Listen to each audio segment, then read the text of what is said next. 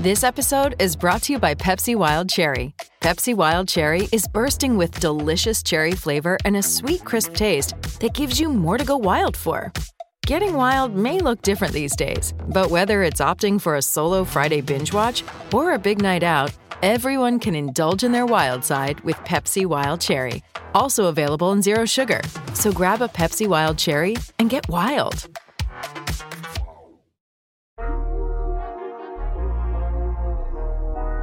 SB Nation and Underdog Dynasty present the Underdog Podcast.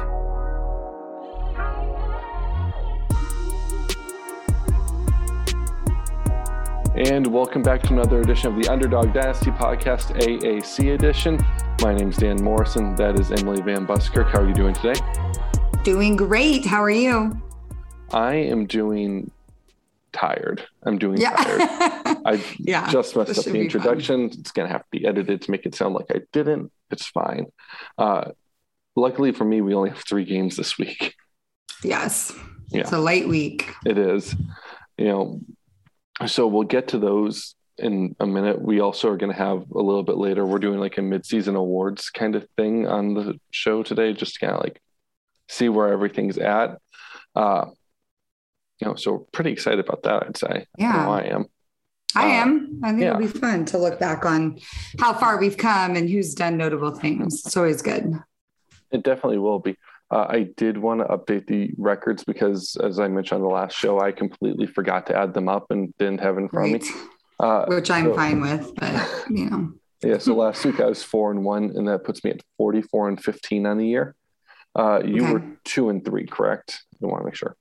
I got yes. That. Yep. Okay. That puts you at 31-28 for the year, which is decidedly a winning record. It is. It is. Not a lot of games. Close though. Not a lot of games to catch up this week. You are going to want to avoid that clean sweep though, because you'll be staring at a 500 record if you do. I think I'll be okay because Tulane's not playing this week, so I don't have to. So you can't pick them. No one makes you pick them. I picked them the first few weeks. Look what I did. I stopped. I make me pick them. It's like a pride thing at this point. Eventually the olive green will win. They will. I didn't look at the rest of the schedule, so I probably shouldn't say that. They're into AAC play now, so they're only going to have conference games. So do you think they're better than Tulsa and SMU and teams like that? We'll see.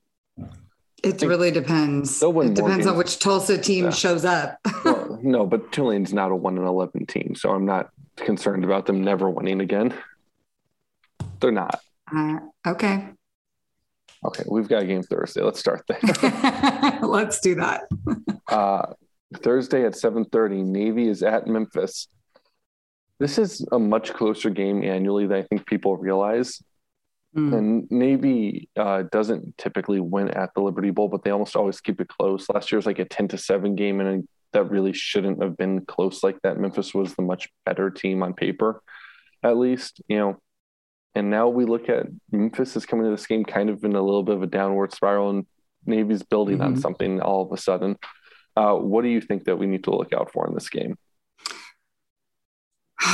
Gosh, it's so crazy to me because, like you said, if we looked at this before, at the beginning of the season, it's like a it's like a non-thing, and this is the game that Mike McIntyre was like, you should come out to this game, because when we were talking about it, I think in his mind, it was like, this was going to be a fun game to watch. Game a little bit. Yeah, exactly. And so he was like, yeah, come out and see what we can do. But now as we head into it, Memphis, where they are losing to Tulsa that way, and Navy giving SMU a game after they beat UCF. Yeah.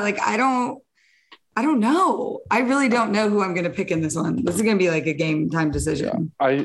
We're coming up on that. You've only got a couple minutes. I'm going to let you go first. So. Well, you're just going to pick against me. That's mean.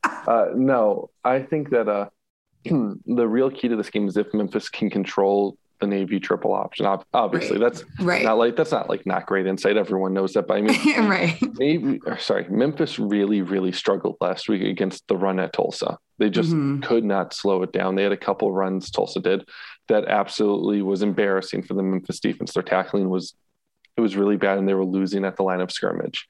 Yeah. Navy is a team that is first off going to cut block you, which is a pain to deal with. It's not something you're used to have happening. It's tough on your knees, frankly. It's tough on defensive linemen who aren't, it's a completely different skill set to get past a cut block than it is a regular block. It's a lot. Yeah. You have to be very assignment sound and can't be undisciplined at all. I'm not calling Memphis undisciplined, but it's not like their defense is elite at that type of thing either. It's something that they've been trying to work on though. And then the triple option, it does force you to make decisions in space as a defender. And I don't know that Memphis's defensive guys are decisive enough at this point to do that. And on top of that, tackling fullbacks and like a 6'1" quarterback who wants to run through you all day is not particularly fun. So I think it's going to be a really tough assignment for the Memphis defense. Yeah. And I think that's, again, a month ago, I wouldn't have said that. I would have said, right. It might be tricky for them, but like now I'm a lot more confident in what Navy's been doing the past couple of weeks, Yeah. On the flip side of it, Memphis has the speed and athletes on their offense that Navy shouldn't be able to slow them down, and the strength of Navy's defense is their, what I consider to be a very creative blitz package and a very deceptive blitz package from Brian Newberry, their defensive coordinator.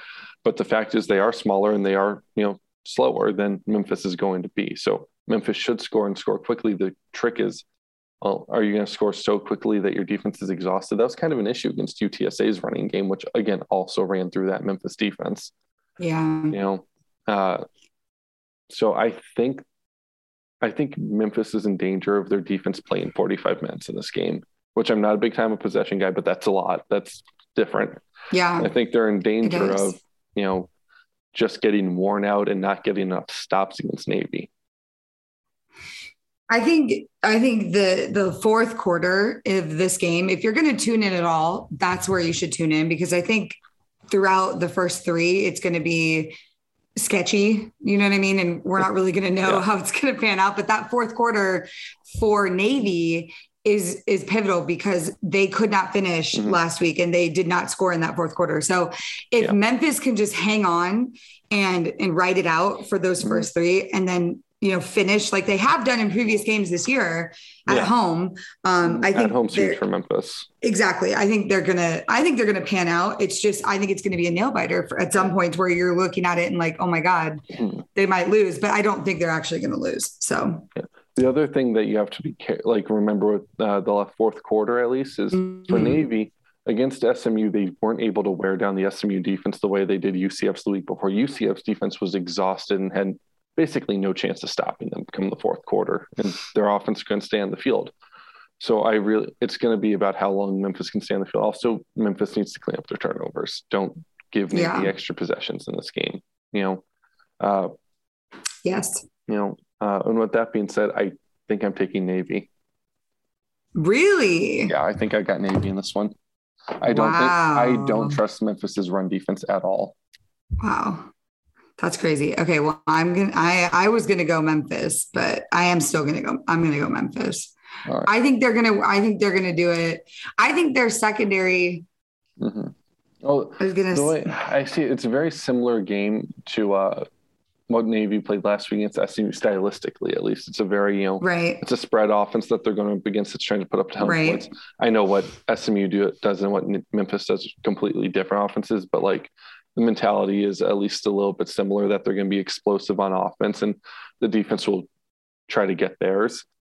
And I think that Memphis is just a lesser version of that type of thing this year. Not necessarily through any fault of their own. They're a very young team. It's a freshman quarterback, freshman running back. A lot of young guys on the defense. But I just think that Navy is coming on so hard right now, and I think Memphis also. I do think that momentum of like spiraling is there at this point. They're, I think, probably going to be panicking a little. Hennigan does lead in passing yards in the conference, 323 per game. Yeah, he's having a great year.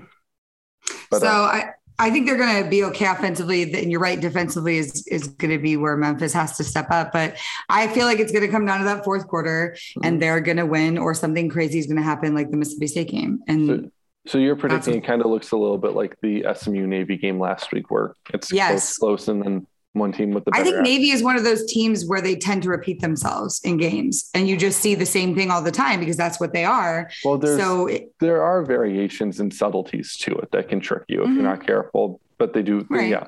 But it's the triple option and it's a lot of counteraction, and you do know what to expect. It's just whether or not you can stop it. Right. So, I mean, you have to imagine that's what, Memphis is planning for this whole week. So yeah, I don't know if they could stop it, but they're at home. I give them a little bit of an advantage. So they need it. They do. They do need a win bad. Yeah. Only 2 games after that, both of them on Saturday, both of them at noon. The first one we'll talk about is Tulsa at USF. Tulsa coming off a win, USF coming off a bye. What do you think of this right off the bat? It's another game where you're like, I thought I knew what we were going to see. And now we don't, because Tulsa, I don't trust them. You know what I mean? I think obviously not for a second. Yeah. And USF is like the little engine that could. I told you that. Like, I love their team, and I love Jeff Scott, and I love their quarterback. So in this one, I'm kind of like rooting for them a little bit. But I don't know. I really don't know. This is another one. I don't know what to pick. Like, I think my head is like, you should pick Tulsa. Right. But like, USF's at home. They are trying to build on the momentum and show that they can fight. They need the win. It's tough. The Bulls offense, they're not bad statistically. I don't know. Okay. I'll go. Yeah, I don't really trust either team to pick them. I think it's going to be a very interesting game to watch, just to get an idea of where both teams are at. Like, going into last week, I was very, very down on Tulsa. I was sick of them. Their only win was against a bad Arkansas State team, and I was just sick of pretending that they were anything like they were last year. Then they went and beat Memphis, who I also have kind of this mixed feelings about where are they at as a program right now, where are they at as a team. So I don't know what Tulsa is 100% right now. Like, I do my power rankings every week. I had no idea where to put Tulsa this past week. I'll be honest. I know. I don't know what to do with them. And, USF, I know what they are. At the very least, I know that they are, one of the bottom 2 or so teams in the conference, and they're trying to build something. I don't say that as like an insult to South Florida, but like, it's just what it is. Realistically, like, you're trying to build something, you need to like get a foundation going to do that. Trust me. I went to the UMass UConn game this past weekend. UMass has won 2 games since 2019. Like, it can take time to build something, and what I mean, like, it's okay. It's not an insult to like say that it might take time. In fact, it's actually better to let it take time and trust the process kind of deal. Yeah. Not that we trust the process the way the 76ers do. That's weird. But but like, trust that building process rather than doing like what a Florida State's doing right now, which is, every like year and a half that isn't perfect, you panic and try and like reset, and gets worse. So you do have to take that time to really build it up. I want to see USF in this game because they are at home. They're coming off a bye. I want to see them come out and let Timmy McClain kind of go and either win it or lose it for them. Let him open up the offense, open up the playbook for him, and say, go do it. Tulsa's secondary is not all that strong. Tulsa's defensive line is very good, and they will make it difficult at best for USF to run the ball on them. I don't expect to see USF gain a lot on the ground. So it is, I think if they want to score an offense, they need to let McClain kind of grip it and rip it and see what happens. And, don't make it a check down game. Don't make it a kind of very in control game manager thing. Like, say, let's go see everything that you have and go win it or lose it for us. Doesn't matter which, because, you're not going to a bowl game anyways. You're just, you're here to learn. You're here to grow. Exactly. It's a game where you can either say, oh, this is what you can do. Let's go keep doing that. Or like, here's what you need to work on, and we can develop from there. That's why we want to see USF. And again, that's not saying I don't need them to win the game. I just need them to play confident. To do better than they did last week. Yeah, exactly. I do think Tulsa on both lines is a lot better than USF, but I don't trust Davis Brin as a quarterback just yet. I don't trust their secondary, and I don't frankly trust Philip Montgomery as the head coach. Interesting. No, I just don't. Especially his offensive scheme. It's not consistent the way it should be with his particular background. Yeah. I'm not a huge, I didn't get the background of Tulsa last year like you had. So I just haven't been a believer since I saw their first game against Davis. But you have to remember, I will say that I got last year. I also got like the 3 years before that where he won like 7 or 8 games the whole time. Right. You know? Right. Last year was kind of a weird anomaly, but still, I mean, they got some people to buy in. So there was something there. But I think with USF, this is my thing is, you look at their record and you look at their losses and you say, okay, this team is struggling, but they played really good opponents. I mean, ranked teams, you know, and yes, they lost the way you're supposed to lose to a ranked team, but it's a skewed sample size because you cannot tell how really good they are until they play a team like Tulsa and Temple. These 2 back-to-back games are going to be very measuring stick, you know, like indicators of how he's doing there. So I'm actually excited for this because we're going to get to see the real Bulls and what they can do against a fair opponent, you know, and that might sound bad, but that's what it is. No, that's absolutely fair. It's the same way when, you know, when we get any matchup like this, where you say like, no, we get to learn a little something about the 2 teams. We're learning something in this game. Because the truth is we might be halfway through the year right now, but neither one of these teams has looked all that particularly good, you know. Right. Tulsa's been a little bit more confusing. USF, you kind of know what's going on there. Tulsa makes a little less sense, you know, at least at a glance. You know, if you dive deeper, you know that they lost a lot off of last year's team, blah, blah, blah. Right. You don't need to rehash that too much. Everyone knows Of it. course. But like, you know, they're 2 teams in a similar position, and they're also 2 teams who need to show which direction second half of the year is going to go for them. Is it going to be like, do you crater out or do you have something to build on, I guess is the best way to put it. Right. Who are you picking? I am going to ride with USF because I think this is going to be the week we get to see what they're really made of and who they are. So, and they're home. I'm very much an advocate for the home field advantage. So, and Tulsa just doesn't do it for me. So, I think I agree with you. Oh my God. At home after a bye week. Tulsa obviously looked really good last week. They were very good in the trenches. If they win this game, it's because they are stronger. Their running game and their ability to like make USF one-dimensional will do it. I don't know. Gets us pick the Bulls. Let's do it. We're rolling. We're all in. Jeez, that feels awful. It feels weird, but I'm here for it. Well, at least this game's going to be interesting for you, this last one, because you know what you should do, but I don't know if you're going to do it. I know what I'm doing. It's fine. Okay. UCF at Cincinnati.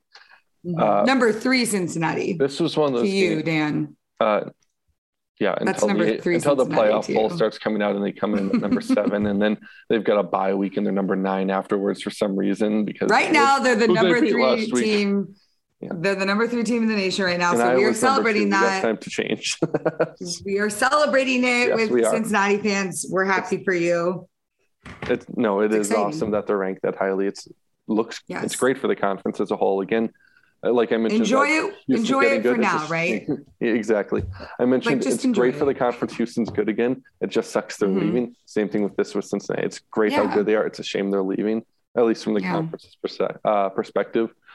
But you know, this game itself, I think, is going to be a really good one, a really fun one. Really? I think it's going to be fun.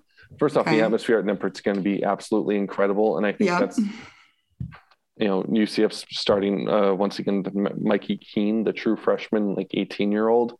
That's not going to go. It's going to be a big atmosphere for him. You know, like Navy was his first start. That was a road game. And that's a very unique, special atmosphere. This is going to be a much more intense one. That's going to play a factor, at least for how UCF's offense operates. The offense needs to rely heavily on its running backs, who are, unfortunately, I think, still missing Isaiah Bowser, the big bruiser in the backfield. So they're going to be a little bit more small ball running backs, more speed on the outside kind of deal. And that's fine. Those guys are good. You just would like to have the complement of the, big inside back. And then you need to make sure all his passes are kind of quick, get it out of his hands. You know, I mentioned just before about let Timmy McLean open it up. Do not let Mikey Keene open it up. He's not, don't put him in that situation against Cincinnati. You know, keep it to screens, keep it to slants, keep it to 1 or 2 quick reads. Don't make him go through progressions. The offensive line, help him out and give him time to do that quick, progression stuff. Yeah. Do that. I think UCF can score some points, not a lot of points, but some points. You know what I mean?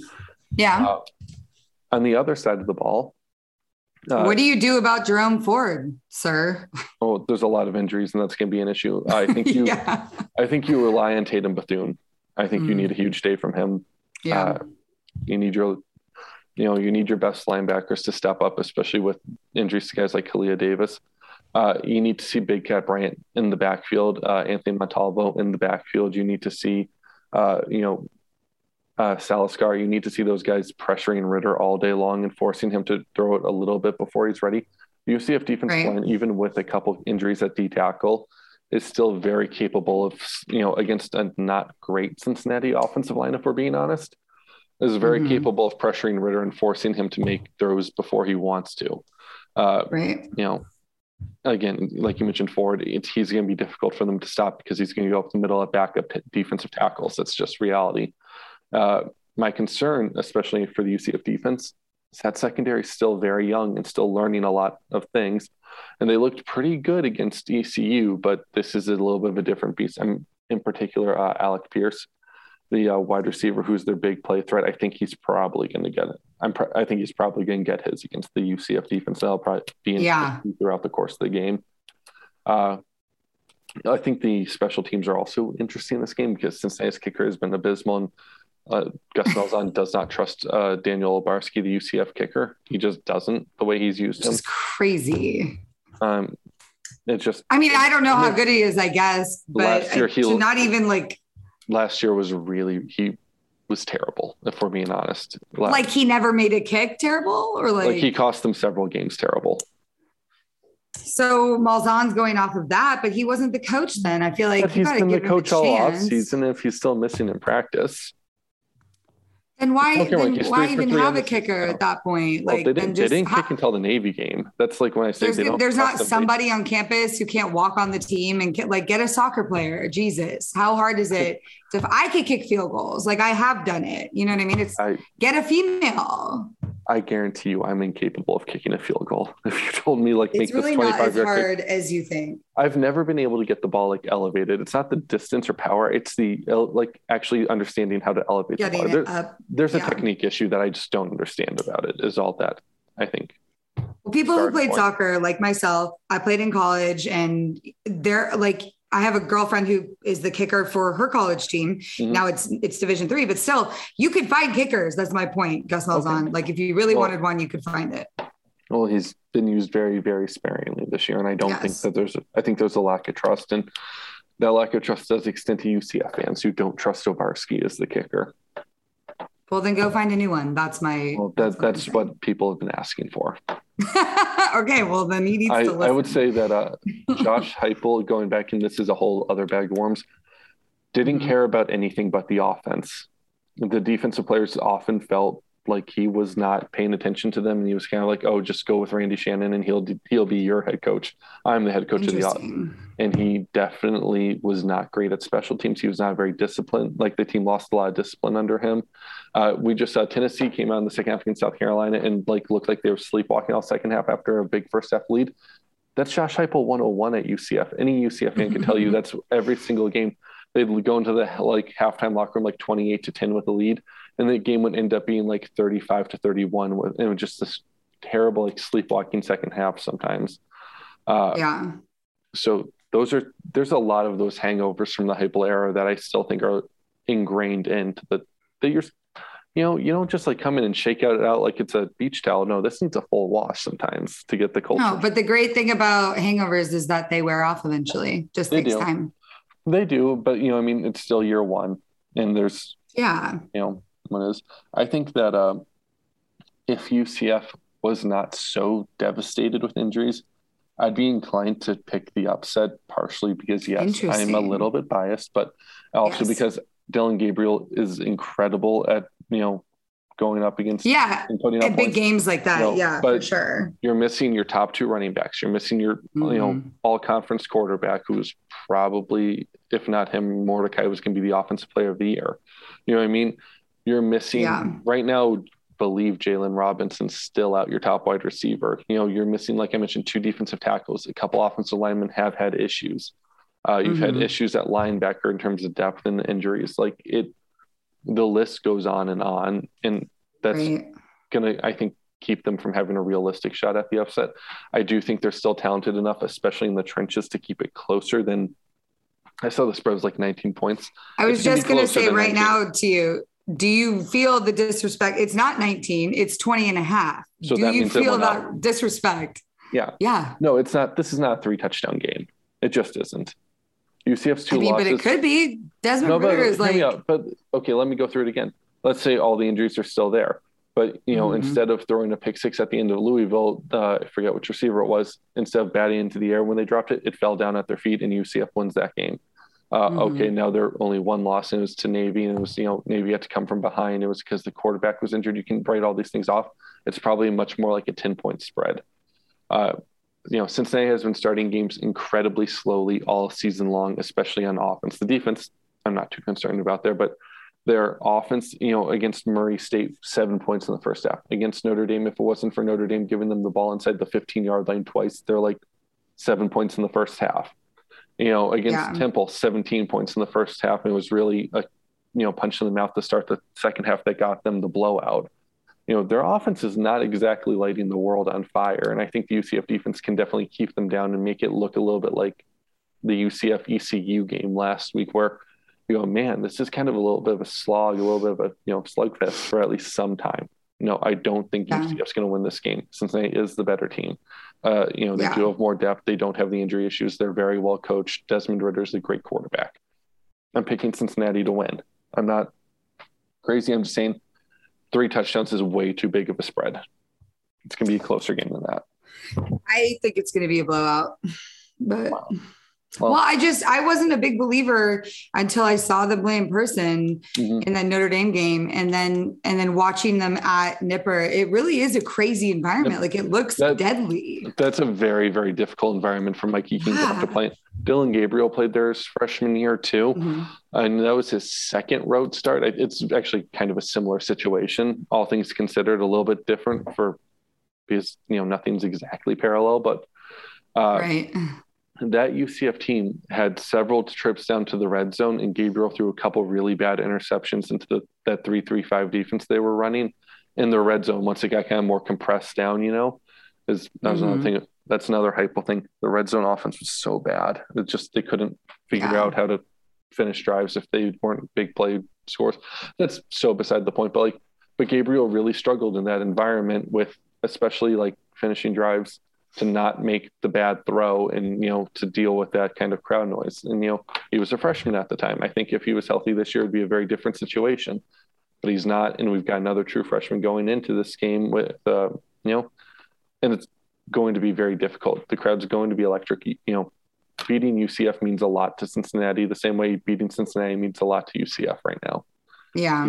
These 2 teams think of themselves as the top 2 in the conference, This year, it's probably Cincinnati, SMU, they're top 2, but they think of themselves as the top 2 programs in the conference. It's a big deal. They're both going to the Big 12.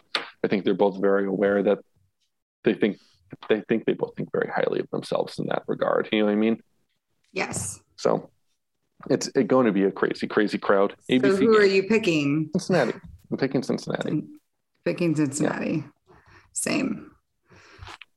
All right. So the only place we differ is in that Memphis Navy game. So we'll have to be watching that Thursday night. Always. I don't know what the NFL game is this week, but always the Thursday night college game. 100%. And my beloved Red Sox just beat up on the Rays. So, take that, Eric. I didn't even know, is Eric a baseball fan? Or is he just fan. Is he casual, or is he an actual fan? He's an actual Tampa fan. Okay. I didn't know that there was life outside of football like that. So it's good. It's good. Yes, it is good. He's got his Tampa Bay Rays, and now they've been eliminated in 4 games. It's great. Got to see if we're getting the White Sox or the Astros. Oh. But yeah, won't have to deal with the trip back to Tampa. So that's nice. Yes. Absolutely. We've got awards to do, though. Yes. We do. Would you like to go first or would you like me to go first? Why don't you start us off with like a good, solid football one, and then I'll jump in with some. All right. We can go back and forth. Yeah. Yeah. So I've kind of heard Emily introduce that there. I'm going to do more of your kind of traditional midseason awards. She's got some really, I think, more interesting ones to talk about though. But I don't know about that, but it's going to be a fun mix. I think so. Yeah, it'll be good. I'm going to start with a surprise team for everyone on the year. And it's a surprise kind of in a negative way, Tulane. Oh, no. I don't think anyone expected them to be 1-5, 0-2 in conference midway point. You know, did you? Not. No, you're going to 100% not. Especially 100% not. And there's factors that go into it. The hurricane displacement did not help them at all, trying to get off to a normal start. But this is a team, Michael Pratt-Canvier is very highly anticipated to see what type of growth and development would happen. As we've talked about, the turnovers are still happening probably too much. He's a little too streaky in that regard, where he's really hot and incredible for stretches. And then he'll go a couple drives in a row where you're like, what are you looking at? Yeah.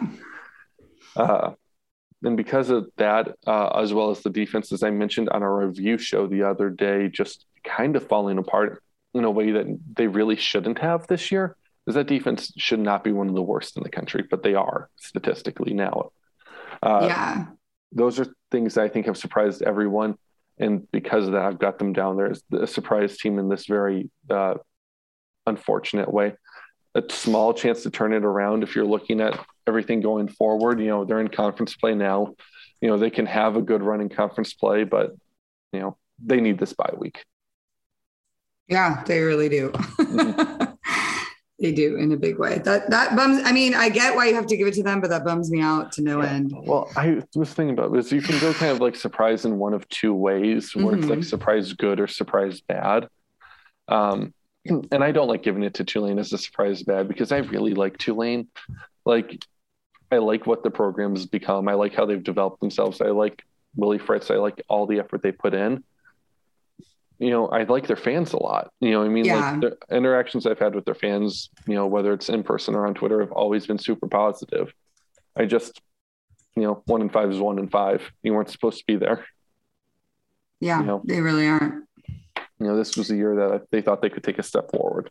Yeah, I really thought it was. But we do have to remember, I think something that I keep forgetting myself is that this is Chip Long's first year. So maybe he just needs to figure it out too, It is. There is like a kind of get comfortable with one another process that he and Pratt need to do, and the rest of the offense as well.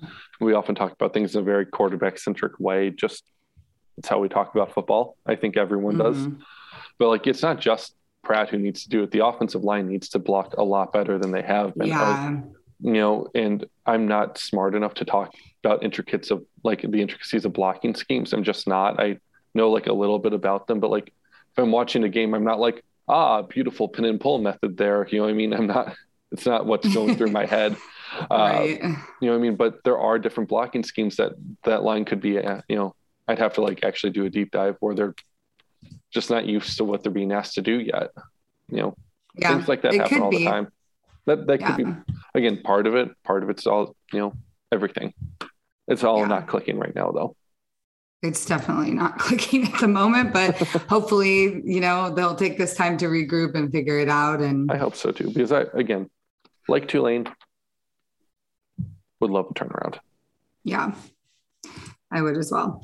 Okay. So for my first award, I am going to do something a little different. I'm going to talk about uniforms.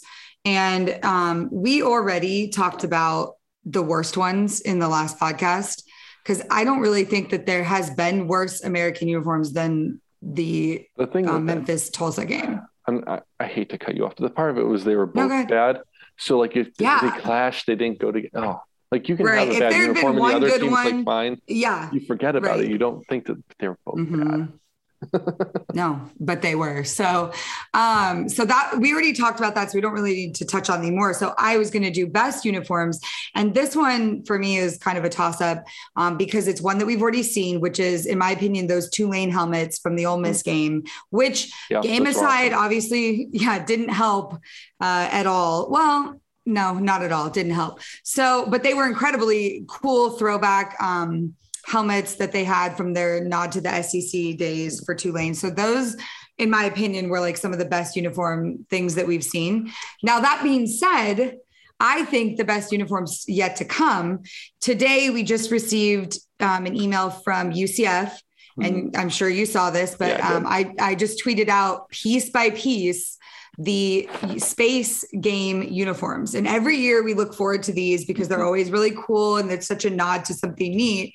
So if you want to check that out, definitely go on my Twitter. I did a deep breakdown of what the uniforms look like because I wanted to give everybody like an idea of overall. So they're honoring the 40th anniversary of the shuttle program, which is so cool.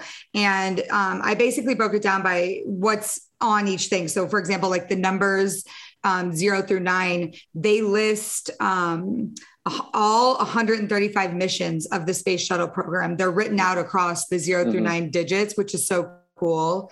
They have specific patches.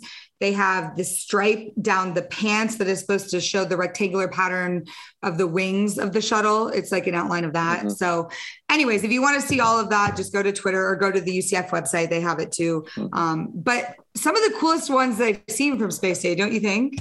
I was actually going to ask you, where do you think they ranked? Because 2018s are still my favorite. The ones they wore against Temple in 2018. I really like those. Were those ones. The Constellation, the black ones? Yeah, the all black Constellation with the Canaveral blues like stripes. I really like those still. That was cool. I mean, aesthetically, those are the cool ones, but I like this one. They're not like anything cool to look at because they're just white and black and they have a little bit of the blue. But I think the meaning behind each thing is so interesting. It definitely is. I bet somewhere on there's the Bull Slayer constellation because they like to include that on the space game uniforms.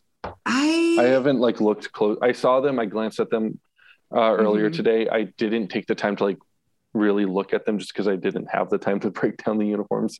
I know that's kind of what I did right before we started as I was doing this, but I was like, oh, it pertains to what I'm doing. So it's great. Yeah, I mean, they have patches on the arms. A ton of meaningful. And also I'd say I know UCF fans can be too much about the space stuff sometimes, like when Mississippi State and Purdue did space uniforms, like you're stealing our thing. And I didn't like that because who cares? It's a uniform.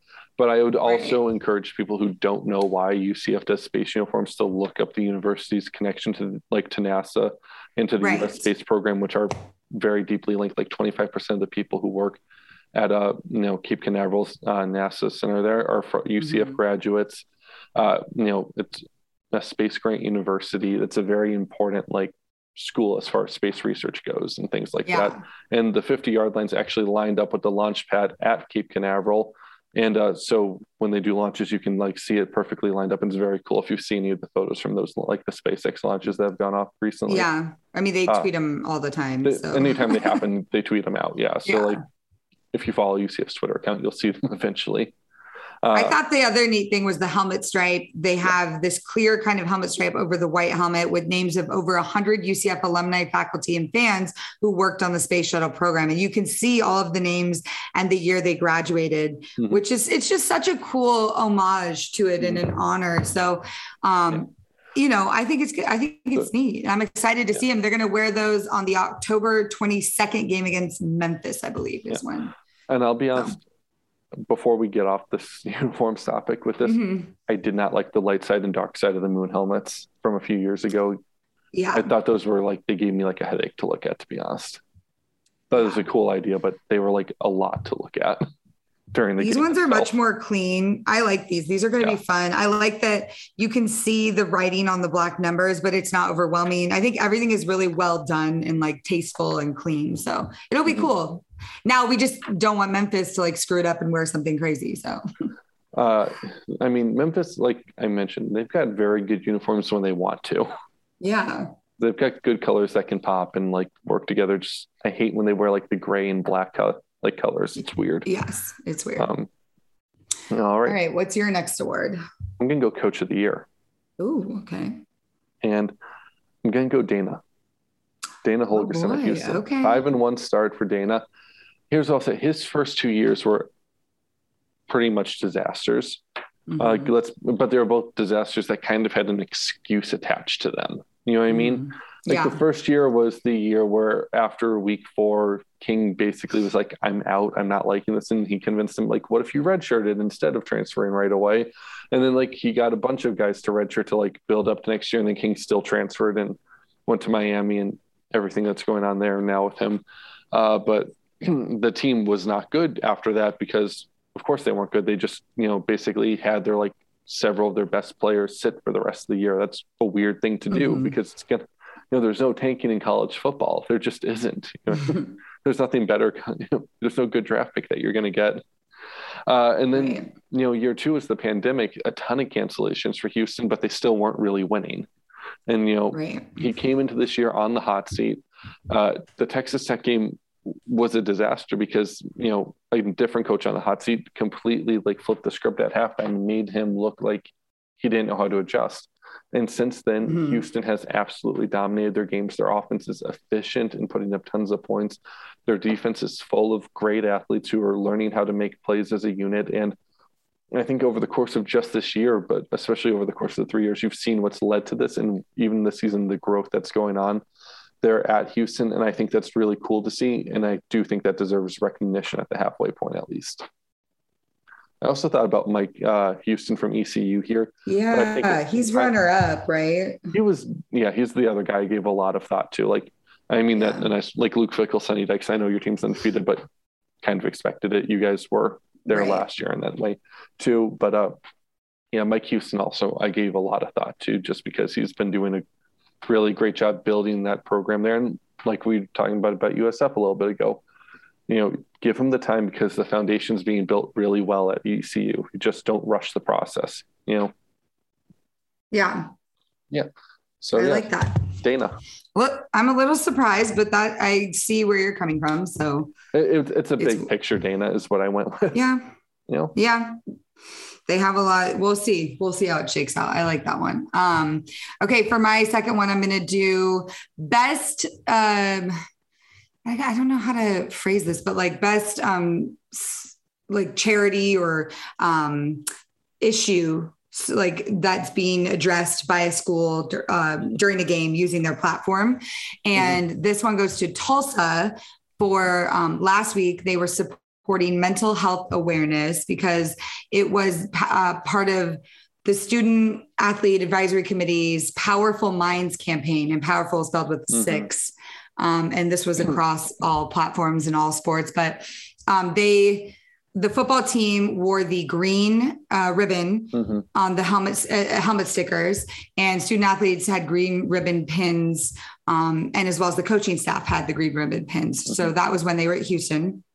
And so it's in the midst of Mental Health Awareness Week, which was October 1st to the 7th. And they were just kind of raising those issues and trying to end the stigma related to seeking help and promoting success through powerful and healthy minds. So green is that color.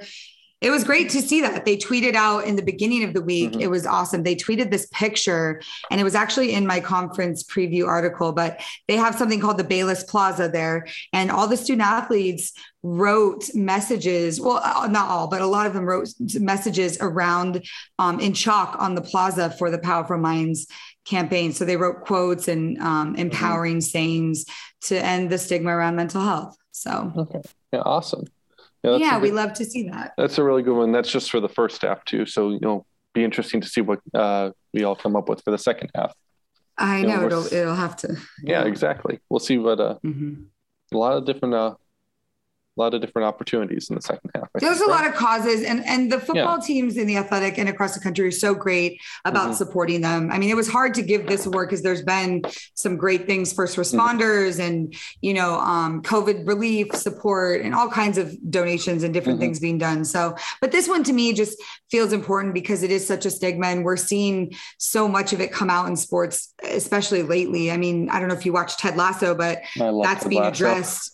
Yeah, it's being addressed on that national platform. Everybody watches that. And so to see them address anxiety and, that kind of depression, that kind of stuff in such an open way with coaches and players, that was so great to see. So we love to see it. Absolutely. Yeah. All right. All right. I'm going to go with next up for me is breakout player. And, I know. This one was actually really tough for me to come up with one on because I'm going to tell you right now it's a quarterback, and I didn't want to be a quarterback because I hate going quarterback on this kind of thing. Because it feels like lazy. Easy. It feels like, I don't want to say lazy, totally. But you know what I mean? Like, I love if I can find a defensive end or something like that to call my breakout player because, someone who doesn't get the credit that they're due. But at the same time, I think Seth Hennigan at Memphis is really broken out in a big way, even if Memphis, like we've talked about, struggling lately. He, as a freshman, you just read off that stat a little bit ago about how much he's averaging best yards per game in the conference. I think you said 323 yards per game. Yeah. And he's at like 60.5% completion percentage, 1,938 yards, 14 TDs to only 3 interceptions. He's doing a great job at Memphis, making sure that ball goes downfield. He's done a lot. About a month ago or so, and it feels like now. It was after the UTSA. I was a little bit critical that he wasn't spreading the ball around enough. It was just like basically Dykes and Austin who were getting the ball. The last few games, it's been very different. He's been spreading around a lot more. He listens to me. That's all that means. Exactly. He heard the podcast. Exactly. Thank you to Seth Hennigan, podcast listener. Yes. No, and he's just, I think if they didn't have him, they'd be in a world of hurt because the running game is not working the way it should at Memphis, or at least the way it historically has. The defense is not any, I'm not going to try to ride the defense here, but like, they're fine. Like, they've got their issues. We talked about that already. We talk about enough. We like Mike McIntyre, so we're not going to be like piling on for anything here. You know what I mean? But there's issues, there's growth that can occur. And I think without him, you're looking at probably losing, maybe to Mississippi State, though a lot of the points against Mississippi State were off special teams in the defensive scoop and score. I think they'd be in a worse place without him by far. And Grant Gunnell was supposed to be the guy all off seasons, what we heard, the Arizona transfer. And he got injured, unfortunately. And I don't think anyone's even whispered like, what about Grant Gunnell? If he's healthy, shouldn't he play? No one's even considered it. I think it's because of how well Hennigan's been doing it. And as a freshman, you don't have to be a freshman to be a breakout player, but it makes it harder to succeed the way he has, certainly. I like that. I love giving young guys their due because it is not easy to just walk in and lead a team as like an 18-year-old, 19-year-old kid, Absolutely. Like I just talked about Mike Keeking going into Nippert Stadium, for our preview of that game. And I don't think that he should be allowed to like throw the ball more than 10 yards downfield against Cincinnati. I think that would be a mistake to like, unless you have to, don't like force it downfield, quick screens to athletes, quick slants to athletes, and hand the ball off. That might be predictable, but I don't want you to put him in a position to like have to do too much. Seth Hennigan, I don't know I'd have that concern about. You know what I mean? Yeah. I think that maybe that's just because I've seen him do it already, whereas Keen's had a lot less time out there. You know what I mean? If Keen had his first game against, Florida A&M or Bethune-Cookman instead of against, conference opponents, I think maybe you feel differently. But the truth is when we see freshmen play, I expect it to look a lot more intimidated than you ever see with Hennigan. Yeah, he does look more at ease than most guys. Very decisive. His age. Yeah. And that's probably a credit to his teammates too, making him feel like he can do that. So Absolutely. All right. My next award is going to go to, and this is going to be a surprise to nobody, but it's going to go to venue, best venue. Ooh. And this is tough because I don't physically think I've ever been well, no, that's not fair. I've been to Houston. I've been to Tulane. I've been to UCF, but that's about where it ends. But this is not from my personal opinion. This is from everybody else's and the world's personal opinion. And I'm sure you know where this is going, but it's got to be Nippert Stadium. Yeah, exactly. The Nip. The Nip at night. Yeah, I know we have, but you have to address the fact that it is crazy that you can get this kind of, stuff going in Cincinnati. I mean, I had no idea until I joined this podcast that this was even like that big of a thing. I didn't even know the name of the stadium. So it's very old, and like in the campus itself, it's like built into the ground, I want to say. Yeah. It's like very unique setup that they've got there. It's been, I guess, let's see, for almost 90 years, I think. Well, let's see. Yeah. And it's not, the funny thing about it is that it's not because somebody donated it, how it got its name. Mm-hmm. It's from a player, Jimmy Nippert, which is so cool. And you can read like the whole story about him in the 1920s. And why it's named after him and the tradition. So that's kind of cool because most places are named, for a big donor or it's a sponsorship stadium, Exactly. So it was it reminded me of Kinnick, Iowa Stadium is also named after a player, which is awesome. Mm-hmm. So anyways, that I think is cool. And then after seeing it Friday night, when they did the blackout and Nippert at night came back, they had the players wearing the fans wearing sunglasses, which was really cool. Mm-hmm. You could just see it was an incredible place, and it clearly does make a difference. So that's definitely going to be the environment right now. They have made some upgrades to it, by the way. So it's not the same old stadium. Yeah. Hey, it is an awesome stadium. I did this have you been? I've not been to Nippert. Right, where have to go? Yeah. I mean, I don't go to the Midwest often. I just don't. I've got a buddy who's getting a doctorate at Ohio State right now. And if I end up in Ohio, I'm probably going to end up in Columbus just because of that reason. I don't know if, but we'll see what ends up happening. I can make a full trip of it at some point. Yeah. I'm sure. I just need to figure it out. No, I was going to say this past offseason, I did one of those kind of off-season articles that is just kind of for the fun debate about it.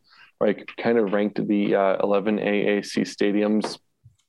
It's obviously my personal opinion. I tried to do it with some kind of method to my madness of you get points for atmosphere, you get points for how beautiful it is. Though obviously that's a subjective thing, how, points for the tradition that goes with it and blah, blah, blah. I believe I had Nippert at number 2 on that list. I think I had Dowdy-Ficklen ECU Stadium as my top stadium in the conference. Yeah. Well, it's crazy because it's the second oldest stadium in college football, which is something you didn't expect at Cincinnati. Yeah. It's insane. And they've just been making updates. They've done the field, they've redone that. They've added the new scoreboard, which is, incredible. And they just keep renovating and making it better and better. It's a lot of money, but they do have luxury boxes, club seats, new press box. They did a lot of new fan amenities this year, which has been helpful for people getting in and out. So I think the capacity is 40,000 around there. So it's a little higher. If I'm not, I don't know. It said the game on Friday night was 38,000 was the total for how many people were there, which isn't quite 40,000, but it was a sellout apparently. So I don't know. The last. Let's see. I'm trying to look up the Wikipedia. I know. I have all these articles about. You're right. It looks like the list the capacity at 37,798 on Wikipedia, mind you. There we go. So they said 38. It looks bigger than that to me, though. It does. It does.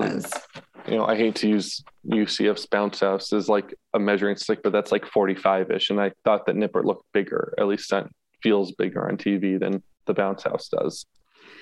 One of the cool things, I'm just going to say this before we move on, is in the stadium, there is a granite marker at the south end of the stadium gate state. So if you go to a game there, go check this out. It's dedicated to the memory of James Gamble Nippert. And it was dedicated by students and his law class, 1924. So you can clearly see that's a grave headstone type looking structure. So when I go, I'm definitely going to find that, but just kind of cool things like that make stadiums neat. So I'm definitely, I'm sold. I want to go to Nippert. So absolutely. Very cool. All right. My next one, I'm going to go with the big one here. Okay. MVP, first half MVP. Oh boy. Okay. First half MVP, Tanner Mordecai, the SMU quarterback. Again, fair. Your gut says, No, don't choose a quarterback. That's easy. It's simple. But Tanner Mordecai has been awesome for SMU. Yes. So far this year, he's at a 72% clip right now for his completion percentage, 1,893 yards, 26 touchdowns to 7 INTs. Just absolutely explosive. But it's explosive. That 72% completion percentage is really, really good. That's the type of completion percentage that, would qualify as, elite status. So he's completely explosive while also not, missing targets all that frequently. He does trust his arm too much, I think, and leads to interceptions. I saw Sonny Dykes say something the other day where he was basically like, I only blame one of his interceptions this year on Mordecai himself. Like a lot of tip balls, a lot of things like that of interceptions. And I agree and I don't agree. He's backing his quarterback there. Like there's still times when it might have gotten tipped up, but you shouldn't have thrown that ball into traffic also. You know what I mean? Right. Or like if it's tipped at the line of scrimmage, well, it is on the quarterback to get the ball up over the line of scrimmage and, not get it batted down or tipped, Right. But don't get me wrong, every interception has its own story. Not everyone should be blamed on the quarterback. But no, Mordecai's been awesome leading that SMU offense. I mean, that Hail Mary against Latex sticks in my head. I don't know about you. Yep. You know what I mean? So he's done, I think, just an incredible job. I don't think there's a ton of debate about who the best offensive player in the conference has been. If you're, and I think that he probably translates the best player overall in the conference right now. I could see that. I understand it. He has one of the best names too. It's great. No complaints here about Tanner Mordecai. Never. All right. Well, I have one last category and it's kind of like your MVP category, except it's for the real MVPs, which are the special teams guys. Okay. And I like to give them a shout out. So this is my real MVP category. And I'm going to start with, there's 3 guys. The first one is the punter, Ryan Wright for Tulane. He has to be given all of the credit in the world for how many times he has to punt when Michael Pratt fails to convert on 3rd and 4th down. So mean. There's no need. It's not mean. It's true. And he literally is amazing. He's leading the conference in punting, averaging 47.4 punting yards a game. And he had a long of 68 yard long punt. He's got 12 in the 50 plus category. Yeah. So he's got 1,186 punting yards, which I don't know how many passing yards that Michael Pratt has, but it might be more than that. I would have to go look. It's not, but it's close. It's not. Okay. It's not, but it's close. I kind of think it might be. I know. I was thinking that too. And then I looked and I was like, so Pratt's got 1,364 passing yards and the punter has 1,186 passing yards. Who is going to have more yards by the end of the game? That's the big question by the end of the year. So we'll have to keep an eye on that. I like to think that it is Pratt at the end of the day. Okay. Well, we don't know that. So shout out Ryan Wright, Tulane punter. You're amazing. The next guy is going to be a kicker, and it is the ECU kicker, Owen Daffer. I really wanted to give it to my buddy Blake Maz at SMU because I love him. He's incredible. Came from Washington State, and I'm so excited to get to watch him. And then I was like, I want to give it to Rory Bell from Temple for hitting that, career 55 yarder. But at the end of the day, the ECU kicker, Owen Daffer, he's made 8 of 10, not the highest percentage rate, but he made one. He made a 39 yarder and he averages about 1.3 made field goals per game. So kicking is important. Obviously Mike Houston values that. And Gus Malzahn could take a few notes on Gus Malzahn, that. If you look at his Auburn team's values kicking, he inherited a bad situation. Well, he needs to figure it out. So that's my advice. Call up Houston. And then my last one in this category, if you haven't seen this kick return, you should. Trey Tucker from Cincinnati ran one back 99 yards kickoff return versus Indiana. If you haven't seen it, Google it. It's incredible. And he now leads the conference, or he has led the conference in kick returns with 7 for a total of 231 yards and that 1 touchdown, averaging 33 yards per kick return. So fair enough. There we go. All right. Now, do you want me to tell you which kicker you missed and should have talked about more? No. Brendan Hall. Brendan Hall on SMU. He's 6'8", and I think that needs to be addressed that they've got 6'8" kicker / punter. That's fair. I think I'm not talking anything about his quality of play. I've only seen him actually kick a couple times, and he's been like on kickoff. So like he has only kicked twice. He's only kicked 2 field goals. Right. But he's kicked 2 field goals. He made none of them. So I think he's probably the big leg kicker for them, but he's definitely the punter. I mean, he's got good yardage. They just clearly don't have to do that much, you know? So, but again, that's why 6'8" is worth remembering. Yeah, it is interesting. It's like that. Who was that punter that Houston had who was like, he was like 6'10" a couple years ago, and he was tatted up and down the arms. The Australian guy. It was incredible. And he was also like 30 years old too. Like that's my favorite punter is Miami's punter, Lou Hartley, because he's incredible. So but it was just got to give special teams their love. Yeah, no, absolutely. Did you have any other categories for us? No, that was it. Do you have one more? Or are you done? So I didn't know if I wanted to do MVP or offensive player of the year and defensive player of the year. So I know who I'd say for that. I just wanted to know whether or not I should pull it out or not. If you want, go for it and end it off with that. If I had to give a defensive player of the year right now, it's Marcus Jones, the corner from Houston. I'd love that. Awesome athlete, awesome player. He's been locked down. Also could be your special teams player of the year if he felt like it. Mm-hmm. So yeah, he's awesome. When you're watching Houston, look out for number 8 on defense. He's the punt return specialist for sure. And then Trey Tucker is more of the kick return. Yeah. So yes, Marcus Jones is awesome. Mm-hmm. Yeah. All right. And that's, I think, everything that I've got for our little season award show. Do you have, I just asked you that. So no, but congrats to all the guys that, and all of the places and things and people that we honored. Trophies are lost in the mail. We'll get them there eventually. We'll see. All right. That's going to do it for this one, huh? Yeah, I think so. I think it's about time. You can find me at Dan_Morrison96, and you can find me at Emilnem, EMILNEM. All right, and we're all set. We'll see you next time.